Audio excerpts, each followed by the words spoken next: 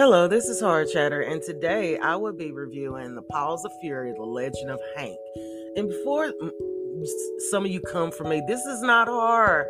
This is animation. I love animation. I really do. When it's done right, it's even more beautiful. On this one, a down the luck hound finds himself in a town full of cats who needs a hero to defend them from a ruthless villain's evil plot to wipe their village off the map.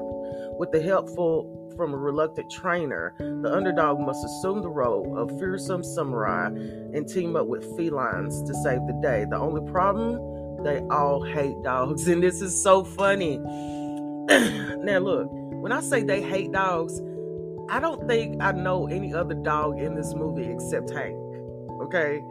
And you never really know what they're trying to kill him over, okay? It is like saying, let's give racism a face in animation, okay? That's what I took from it. It's hilarious. It's so funny. Samuel L. Jackson's in it. He plays Jimbo. Wonderful job. And when you hear his voice, you're gonna know, yep, that's Sam. Michael Guerra is in it. He plays Hank, which he does a wonderful job. This was a great set of people for this movie. I'm surprised it didn't get that much recognition. And let me tell you something, before you say no to animation, there is some really, really solid animation coming out right now. This animation, I would say, is for any age. Okay?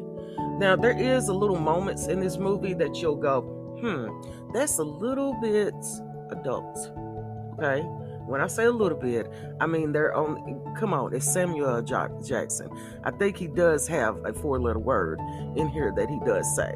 But if you can get beyond that, I mean, you have a really, really great, solid movie. I was not one time bored. I wasn't one time sleepy.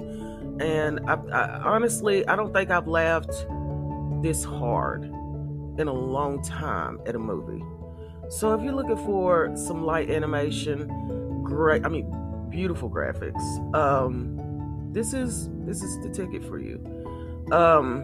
So until the next time, this is Hard Chatter. Thank you so much for listening, and I'll talk to you later.